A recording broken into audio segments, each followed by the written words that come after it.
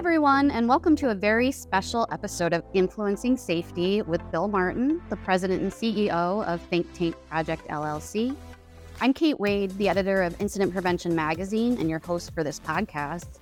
And I'm really excited today because we're actually live from the IP Utility Safety Conference and Expo in San Diego. And I'm here with my guest, Mr. Bill Martin, who I get to see face to face today in person, the whole thing. So we're going to be talking about safety myths today. And so I just want to welcome Bill to the podcast. And how are you doing this morning, Bill? Good, Kate. It's really cool to see you in 3D instead of on a screen in 2D. Nice. And the conference has been awesome. Good. Yeah. Good. Yeah. Seen a lot of good feedback from attendees. Good. And your session went well yesterday, too. It did. There's some rumor that we might do a pre-conference workshop. Ooh. It was about worker-centered safety, and I'll call it the shift. And it might need a little more time for people to shift their mind to that idea. Marinate a little. Yeah. So it may happen. If it doesn't, I apologize for bringing it up. Okay. So we're here this morning because we want to talk about safety myths, and there are quite a few of them from what I've gathered over my years in the industry. Can you tell me what you think maybe the number one or the top three myths are that we need to bust in this industry? I can. I can. The loaded question. Right? It is. So before we even say that, I want to prepare the audience to be careful, not to be defensive of this, just to be curious and interested why we might think things might be a myth. Because everybody has the best intentions. I don't know. Yesterday I asked everybody. We all agree on the things that we're seeing, these serious injuries and fatalities, and these continued, outages, unplanned outages, and slips, trips, and falls. And we seem to have a number that we can't break. Mm-hmm. So what we start to do in our best intentions, we create rituals, and we start beliefs. But then when the statistics don't change, that belief may be really true, but it hasn't translated to a change in the physical reality for the worker. Because the injury, just to be reminded, the injury in the worker doesn't really discriminate between gender, religion, conspiracy theory, politics. It doesn't care. So what we need to do is have things that actually change something in physical reality. And when we focus on the thing that we think is supposed to work and it doesn't, and we just need to recognize it. So I don't mean this to be negative. No, of course not. And I just want to start that. Is that all right? Mm-hmm. That's perfect. So there's so many things, but there's some things consistently happening in the industry. For example, like the safety stand down. That's an interesting occurrence, which appears to be all across. And then the job brief. I just was in Arizona last month, and we had a roundtable with about 30 people, all from across Arizona. And I asked around, I had to write down on an index card what the main objective of the job brief was. And small clusters had the same belief, but different companies had different beliefs of what the objective was. And then I asked, if you guys shared tools as workers, would you be able to work at different companies using the same tools? Because the work is the same, right? And they said, yeah. They said, well, then why are all your job briefs different if the work's the same? So we might discuss that in a minute. And what happened when you asked them that question? Well, there was a long silence. Yeah. And which leaves a big question, right? So why are they different? And I guess we can start there. Want to start there? Yeah, let's start there. All right. So the job brief is a social construct to help it use as a planning aid so that we know all of the things we need to know so we're all on the same page. Mm-hmm. But the objective of the job brief, we think, is the most important thing to get us ready for the job. But if you watch the way it's delivered, mostly in our industry, it's delivered as a narrative. And if I'm working distribution every day, the job brief looks strikingly similar every day, to the point where people have even been seen to fill them out on Monday for the week and photocopy them. And So, I mean, it's not with bad intentions, but that's, I don't mean to pick on people for doing that. That usually means something. if they're doing that, because that means it's not of value. So what I like to say is the job brief we think is a tool, but it's not. If it was a tool, it would be the same in every company. And it's also, logical fallacies are something we haven't done yet, but there's one that says afterwards, therefore, because of it. Oh, it's the ergo propter hoc? Post hoc, ergo propter hoc. Okay. That's Latin. Almost out. Latin, right. And you can Google that. There's some funny things on YouTube. And that's the one where we talked about the Native Americans 200 years ago when there was a solar eclipse. Imagine 200 years ago when there's a solar eclipse and you couldn't explain it, or the earth shook. That's scary. Yeah. So we would make stuff up. And to the Native Americans, they thought it looked like a moon, like a frog was eating the sun. And the sun's light is going away while the frog is eating it. So they would come out and pound on their pots and pans and dance and make as much noise as possible. And every time they did that, the sun came back out. Wow. And not only did it come back out, but if they redid that same thing every time, it came back out every time. But it's like the correlation doesn't equal it's causation. Not. It's afterwards, therefore, because of it. Yeah, the sun came out. It's because we danced. Yeah. So the job brief has the same logical fallacy ring to it. I've had high-level management in utility companies tell me that's the most important tool. So that's why I started asking questions. And if it's a tool, why are they all different? Mm-hmm. And then in one investigation, the same gentleman said, well, this was an inadequate job brief. And I said, oh, I am so glad you brought this up. I've been waiting for somebody to tell me what an adequate one is. He says, well, what do you mean? I said, well, first, there was an incident and this job brief is inadequate. He said, yeah. I said, well, if you had seen the job brief before the incident, would it still have been inadequate? And I said, this is another question I asked in Arizona. Mm-hmm. I said, well, now that we've discussed what we think the objective is, I want you to write, you just had an incident and you're interviewing the crew. And I want you to, everybody write down now, because you're going to go look at the job brief. What are you looking for? And everyone was strikingly similar. You're looking for the thing that's not on it. Afterwards, therefore, because of it. Mm-hmm. So then what we do, we think the job brief, if the job goes well, it's because we had a good job brief. Job goes badly, it's because we had an inadequate job brief, because we didn't write down the thing that we didn't see. And then what we do is we start working on the job brief paper itself. So the one company went to 11 by 17, 4 sides, because evidently 4 pages of things that might happen is better than 2. Wow. And when we think making the piece of paper better makes the job safer. But the real objective of the job brief is to get our crews synchronized. And then we need to look for disruptions. And sometimes the job brief can be a disruption to that, because the crew shows up, they're ready to go to work. We're tipping our heads towards each other, pointing up at the pole we're going to change, and somebody's holding a plumb bob. And then, well, wait a minute, we got to do the job brief. And we start reading slip, strips, and falls. Be careful of slip, strip, and falls, and don't get caught in the bite. And this is the circuit number, and this is the closest hospital, which is another myth, by the way. Yeah, we have to talk about that. All right. When we get to we're going to do it now because we're in the job brief. Okay. All right. So that's a disruption. And then what we do, we sign it, which is psychologically the last thing you do before you have dinner or you buy a pair of jeans is sign the credit card receipt. Mm-hmm. Well, that's done. So psychologically, when we sign the job brief, we're done and we're unsynced. You go over to get bolts. I'm going over to the bucket, and we are completely separate. And we need to get back together and get synced like we were before the job brief. So that's why it's kind of a myth, because, well, it's not kind of, it is a myth. We think the job brief is the most important thing, but if it is, then why do we all have different ones? Why do we all believe it has a different objective? So how do you think it should be structured, or what are your ideas on how to improve the process or what we're doing in the job briefs? Well, I love the word "and." Yes. I believe we can continue what we're doing, and we can add to it to make it something that helps us connect. Mm-hmm. So there's a little exercise. It was from hospital rooms operating rooms around the country, where just before they operate, this is from Atul Gawande in the Checklist Manifesto. I think I've mentioned it before. Yes. But they stand in a circle, they introduce themselves, because often they don't even know each other. What's your role? What concerns do you have?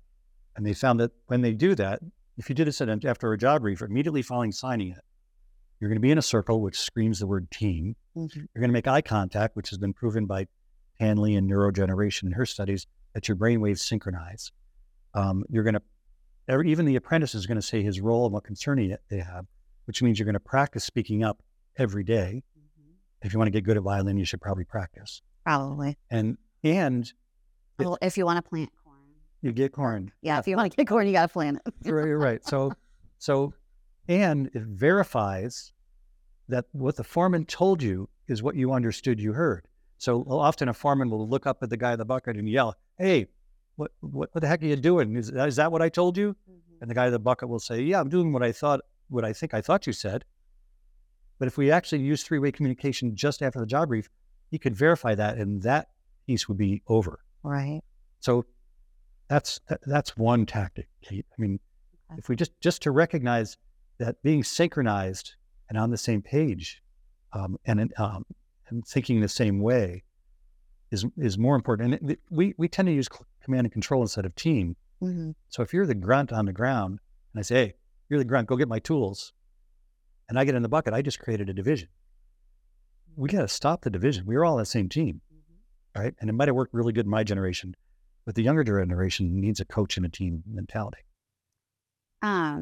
Well, so one of the things that we were talking about in there that we mentioned briefly was the hospital thing, and I just want to touch on that really quickly. So there, we feel really good because that's important. We need to have the closest hospital, and everybody does it. But when does a hospital call 911, Kate? When they aren't able to perform whatever procedure needs to happen. Exactly. So 80% of the flights I was on for the 23 years as a helicopter, as a flight medic nurse, were to hospitals, because either the person had become so acute they couldn't handle it, or the person that got dumped off at their ER needs an operating room, and either they don't have one or they don't have a surgeon. Okay. And the Center for Disease Control did the calculation. If you throw that guy in your pickup truck and bring him to a hospital they can't operate and he's bleeding, those seriously injured trauma patients have a 25% higher mortality. They go to the wrong hospital first. So you just gave a 1 in 4 higher chance of dying if on the hospital written on your job brief isn't the one the guy needs. Right. And so I think one of the things we've talked about is on a lot of these briefings or in the safety plans, we have the address of the closest hospital, but is it the right trauma level, I guess is how you... So level 1 trauma center, seriously injured patients should go to a level 1 trauma center. Mm-hmm. There's criteria for that. We're not going to become doctors, but if you maintain enough composure when you call 911 and you tell him, "Look, yeah, that looks like he's got, both of his legs are broken, or he's really pale, or then the system will start to create the transport to the right place." Okay. I don't know if we want to stay on this subject for a minute. Is that all right? Yeah, totally. So I was a bare hand project manager, and we had a project in a remote part of an area out of Albany, New York, towards Troy, actually, in the backwoods. And then when I got awarded the job, and at the pre-job meeting, the head of the company was giving us all the rules, where the material laydown is going to be and all the rules. And he looks at me and he says, "And you need to do a landing zone, because you have to have a landing zone set up for this." And I said, "So you're thinking in case somebody gets seriously injured, you want to be able to expedite them getting up?" He said, "Yes." And I said, "Well, did you talk to the local EMS squad?" He said, "Well, no." He said, "This is your responsibility. It's part of your job. You need to set up a landing zone." And I said, "Well, the local EMS squad actually are the experts on this. And if there's somebody serious, they probably have a landing zone somewhere in the region." Mm-hmm. He says, "No, but that's your responsibility." I said, "Well, sure." I said, "All due respect, as much as you'd like to be in control of the helicopter, the pilot is." And he says, "Well, what makes you an expert?" I said, "Well, at that point, sir, I've been flying for 17 years on the New York State Police helicopter as a paramedic. And I've hovered over landing zones on the interstate with horrid accidents. And the pilot, from his perspective, coming in, didn't like it, and went and landed in a field. So you can set up a landing zone if you like, but if the pilot decides, since he's in control of the aircraft, where he lands, he doesn't like it. It was big waste of time." Yep. And we spent a lot of cognitive load worrying about things that in critical thinking, worrying about things that we give to the people that actually should be worrying about those things. Yeah, the subject matter experts, the people who are coming in. So I think it's more important that you call. Here's the other piece. If you have the closest hospital, you're going to be inclined to think, I can get this guy to the hospital faster. And if you just got an electrical contact, they're going to keep them in a hospital for 24 hours to look for heart arrhythmias. If he has that arrhythmia and dies in your pickup truck, you're going to be pretty depressed about that. And you're going to drive fast. Yeah. And I've been at the ER when the passenger of the car arrives dead. It's ugly. Yeah, really But, sad. so we're setting up, because of that myth of closest hospital, really what we need to do is practice for that event so that have a shared mental model of how we're going to respond to it. And we decide ahead of time when it's safe to fail that, we should keep the AED with this guy, let the ambulance come, and we'll go into the hospital. He's doing really well. He said he's not complaining, but the number one symptom of a serious injury in a male is denial. So it's not just a river in Egypt. Right. So that's that whole job brief thing. The way it's set up, we've created, I call it a myth, but it's more like, what would you call it? It's a ritual. Yeah, it's a ritual, and it's become ingrained, and so we're not really thinking about it. It's sort of like, one of those things where you become blind to certain things because it happens over and over again. Yeah. So when it becomes, the job brief becomes not real, it's almost like a religion, and that's a belief. And what I really love about our country is we can believe whatever we want. And I think I told you this. So, a Muslim, a Jew, a Baptist, Christian, a Catholic, and an atheist can all build a house together with the same tools, because the house and the tools don't care what they believe, right? So if this is a social construct, then it doesn't match with what the reality is, then we need to start becoming aware of those things, because we feel really comfortable that we've done a good job brief and we have the closest hospital, but it might not mean exactly in this situation. We like to paint everybody the same.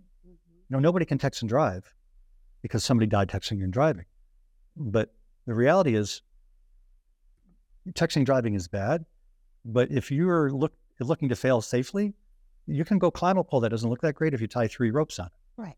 So there's making everything the same is not necessarily the answer.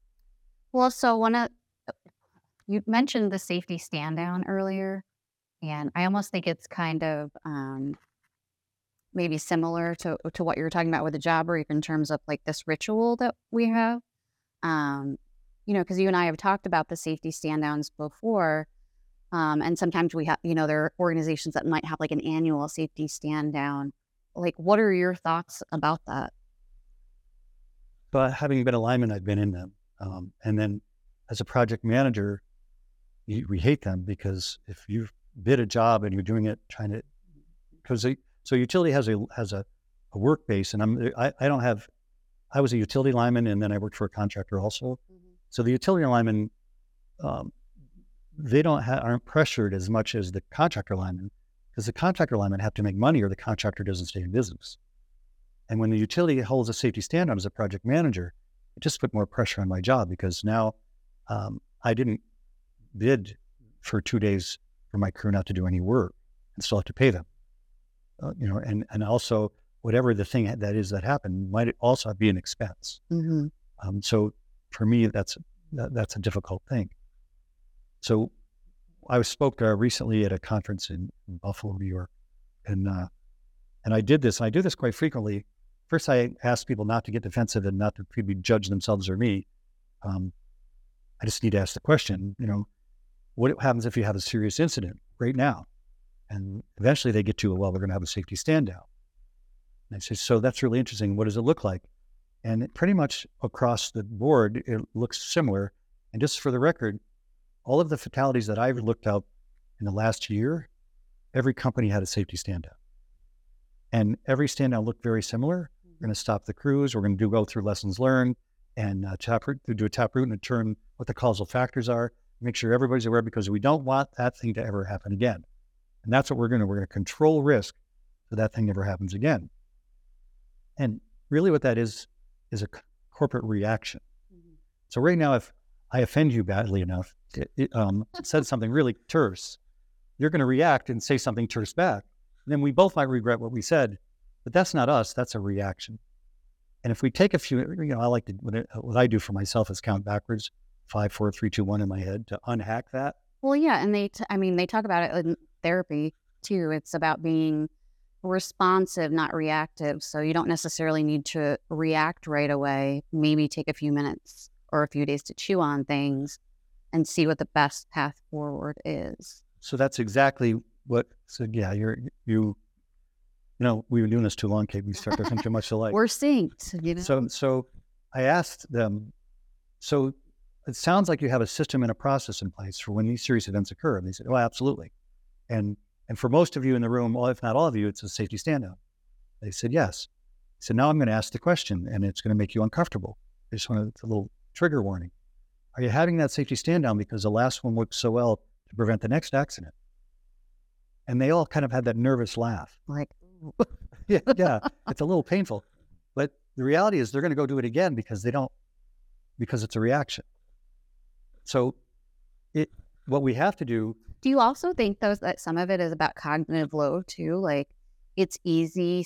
I don't want to say easy, but for us to do the same things over and over again rather than have to put in, like, the brain power to figure out how to do something differently and test that out and all that kind of thing. Are you a neuroscientist? Maybe. I think you might be. In training? Yeah, I think you might be, because that's the neuroscience talks about that a lot. Like if you put a GPS locator on yourself, you'll find your brain likes it when you follow the same path every day. Well, yeah, it's that thinking fast and slow. It's the Daniel Kahneman that we were talking about earlier. Right. So if it looks easy, our brain loves it.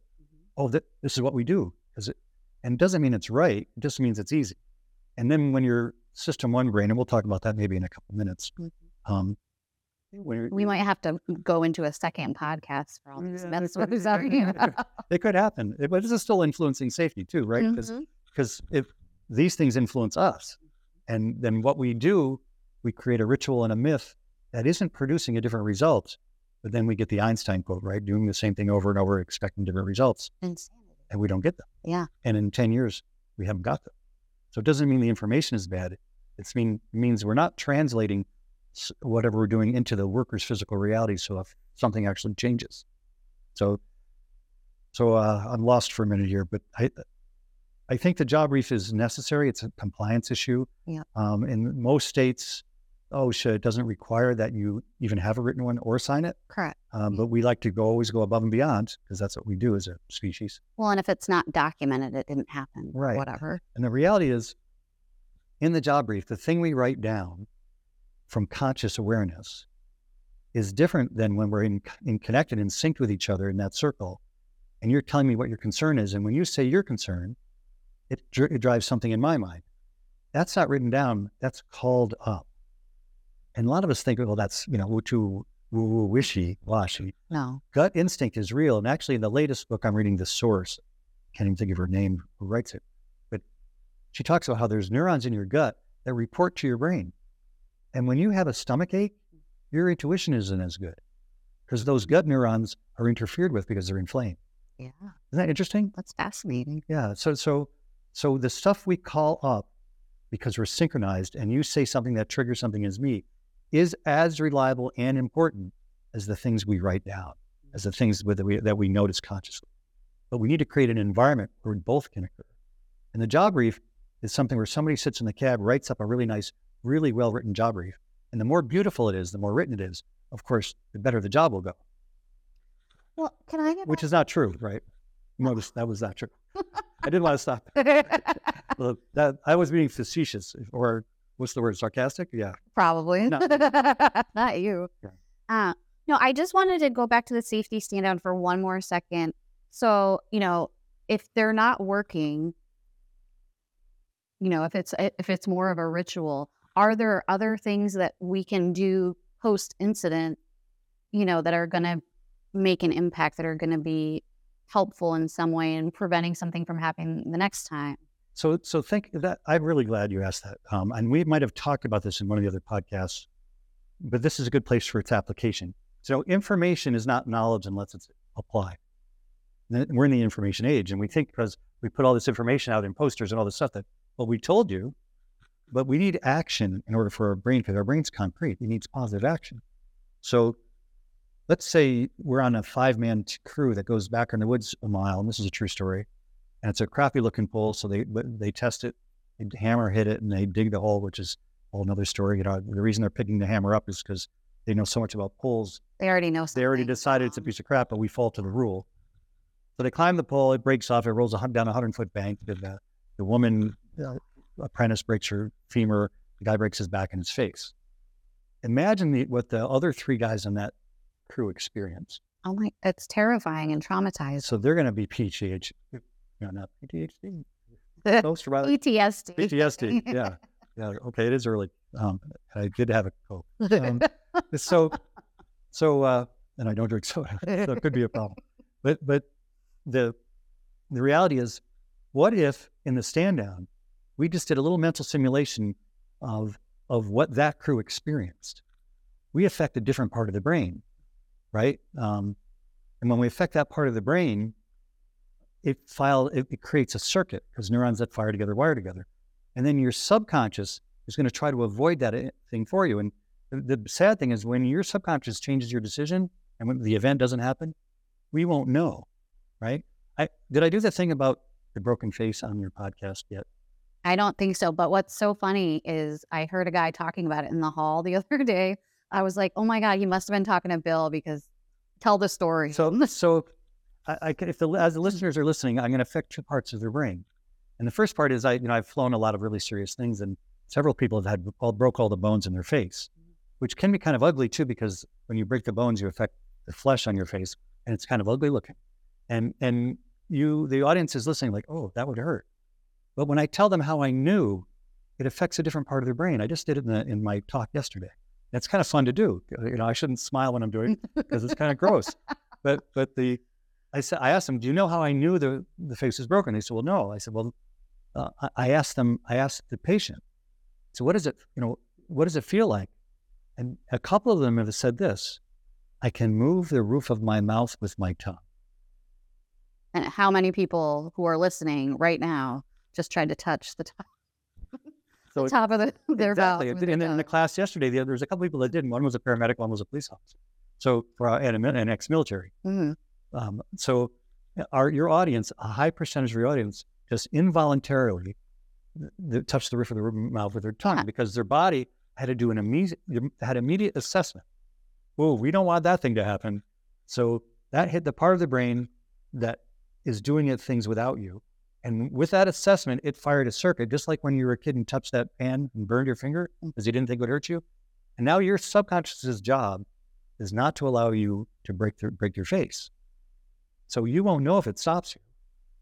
The other side of this is, if you don't keep that seed alive and plant water, give it water and let it grow, then that'll eventually be pruned and you can break your face. But if you revisit that periodically, it'll keep that circuit alive.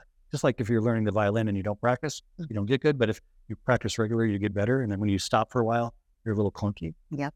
So what if on safety stand downs, we actually helped everybody in our company experience with those 3 people that had to respond to that.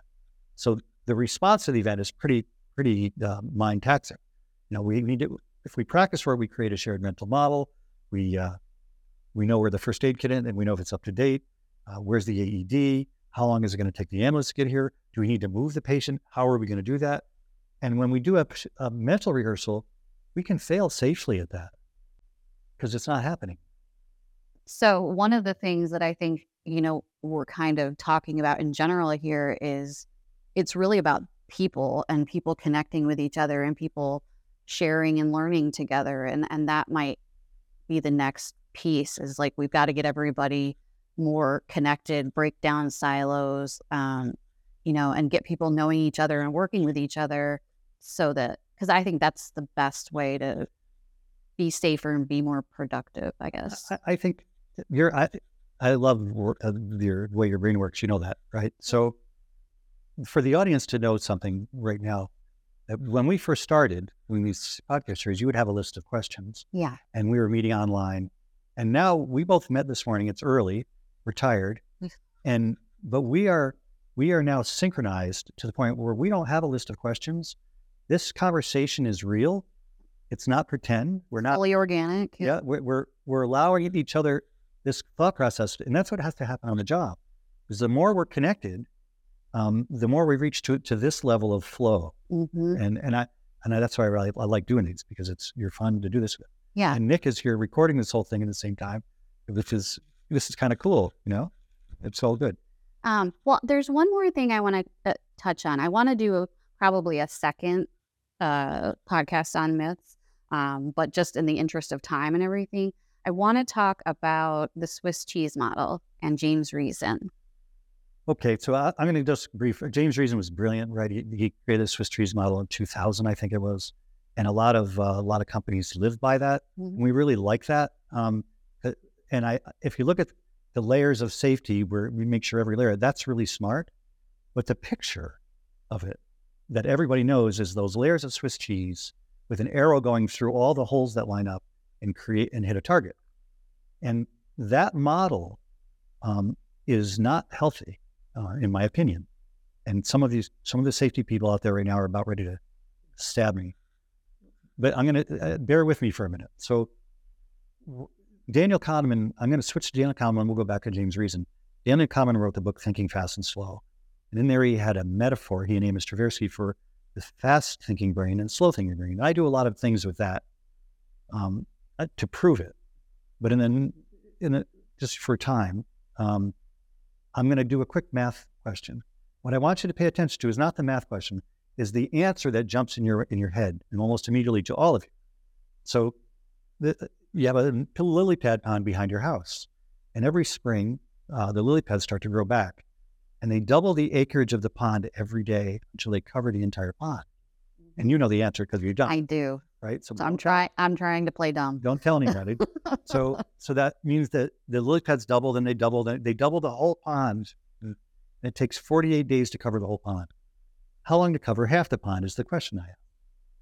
And the interesting thing about that is the number that jumps into everybody's head right now 24 is 24. And System 1 brain loves that, because now, hey, dude, your brain burns 25% of all of the food you eat and the air you breathe. It's 2% of your body weight. You got an answer. Don't exert any more of my energy on that.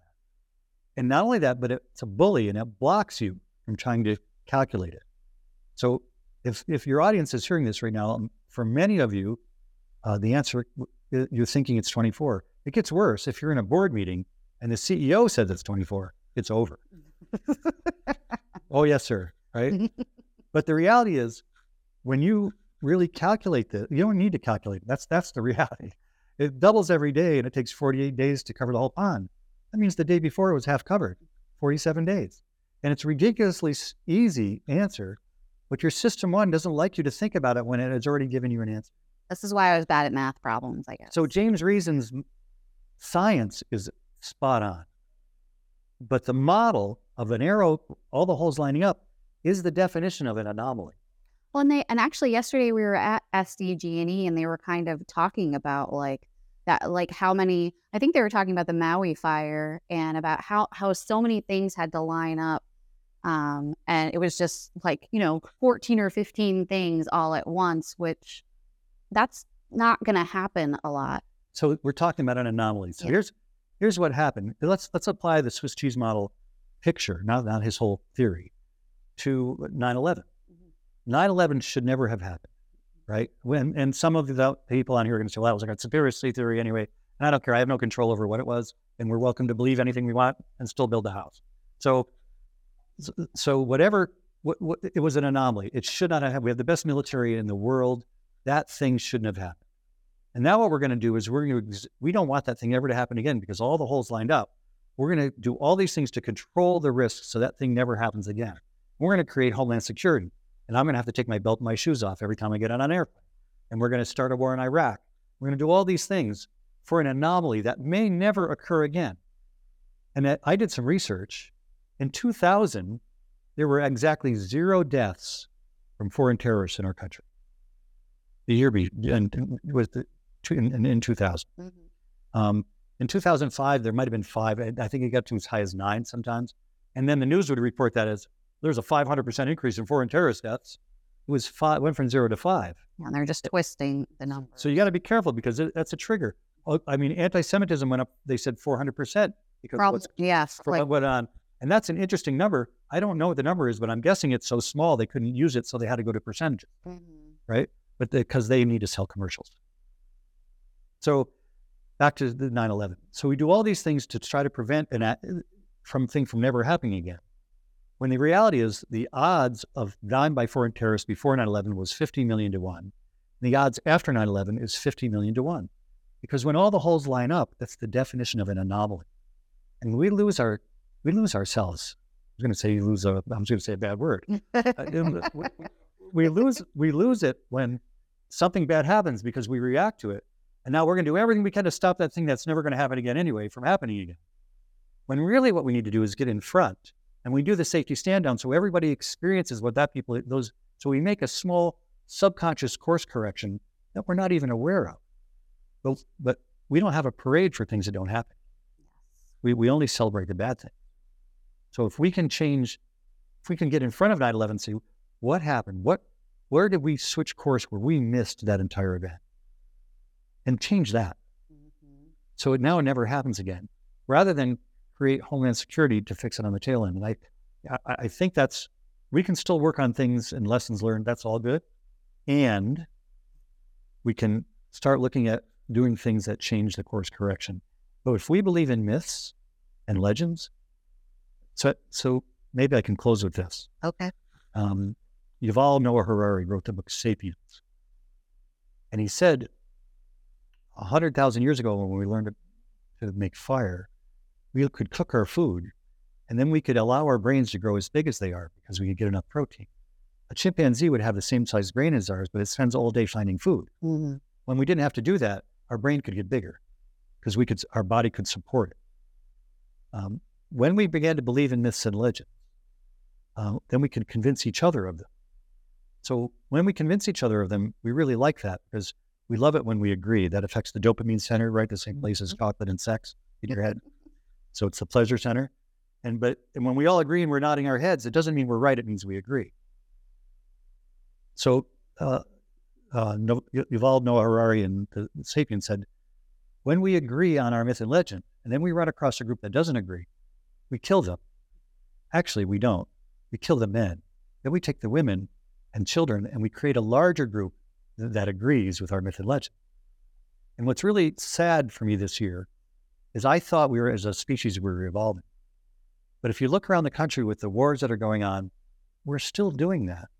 We're entitled to believe whatever we want. But the bomb that lands in Palestine and the bomb that lands in Israel doesn't care. It's a bomb. The only thing that changes is the justification for sending it. So if we can start looking at some of the things we're doing in the industry and see that it's a social construct, it's not really changing anything in physical reality, let's add the thing we can add the thing to it we need to make it actually purposeful. That changes something. So here's the question you ask. Well, that was a really good meeting, right? I love this meeting. I love this conference. Great. What's going to change Monday morning with my guys at work from this great meeting and this great conference? What thing can I apply that from everything I learned to change one thing? That's real. That's not a myth. You're awesome, Bill. Thank you so much for your time this morning. And everybody, please check out Bill's previous podcast interviews on utilitysafety.podbean.com or anywhere that you download the podcast. Until next time, stay safe and be well. The views, information, and opinions expressed during this podcast are solely those of the individuals involved and do not necessarily represent those of Utility Business Media and its employees. It is strongly recommended that you discuss any actions or policy changes with your company management prior to implementation.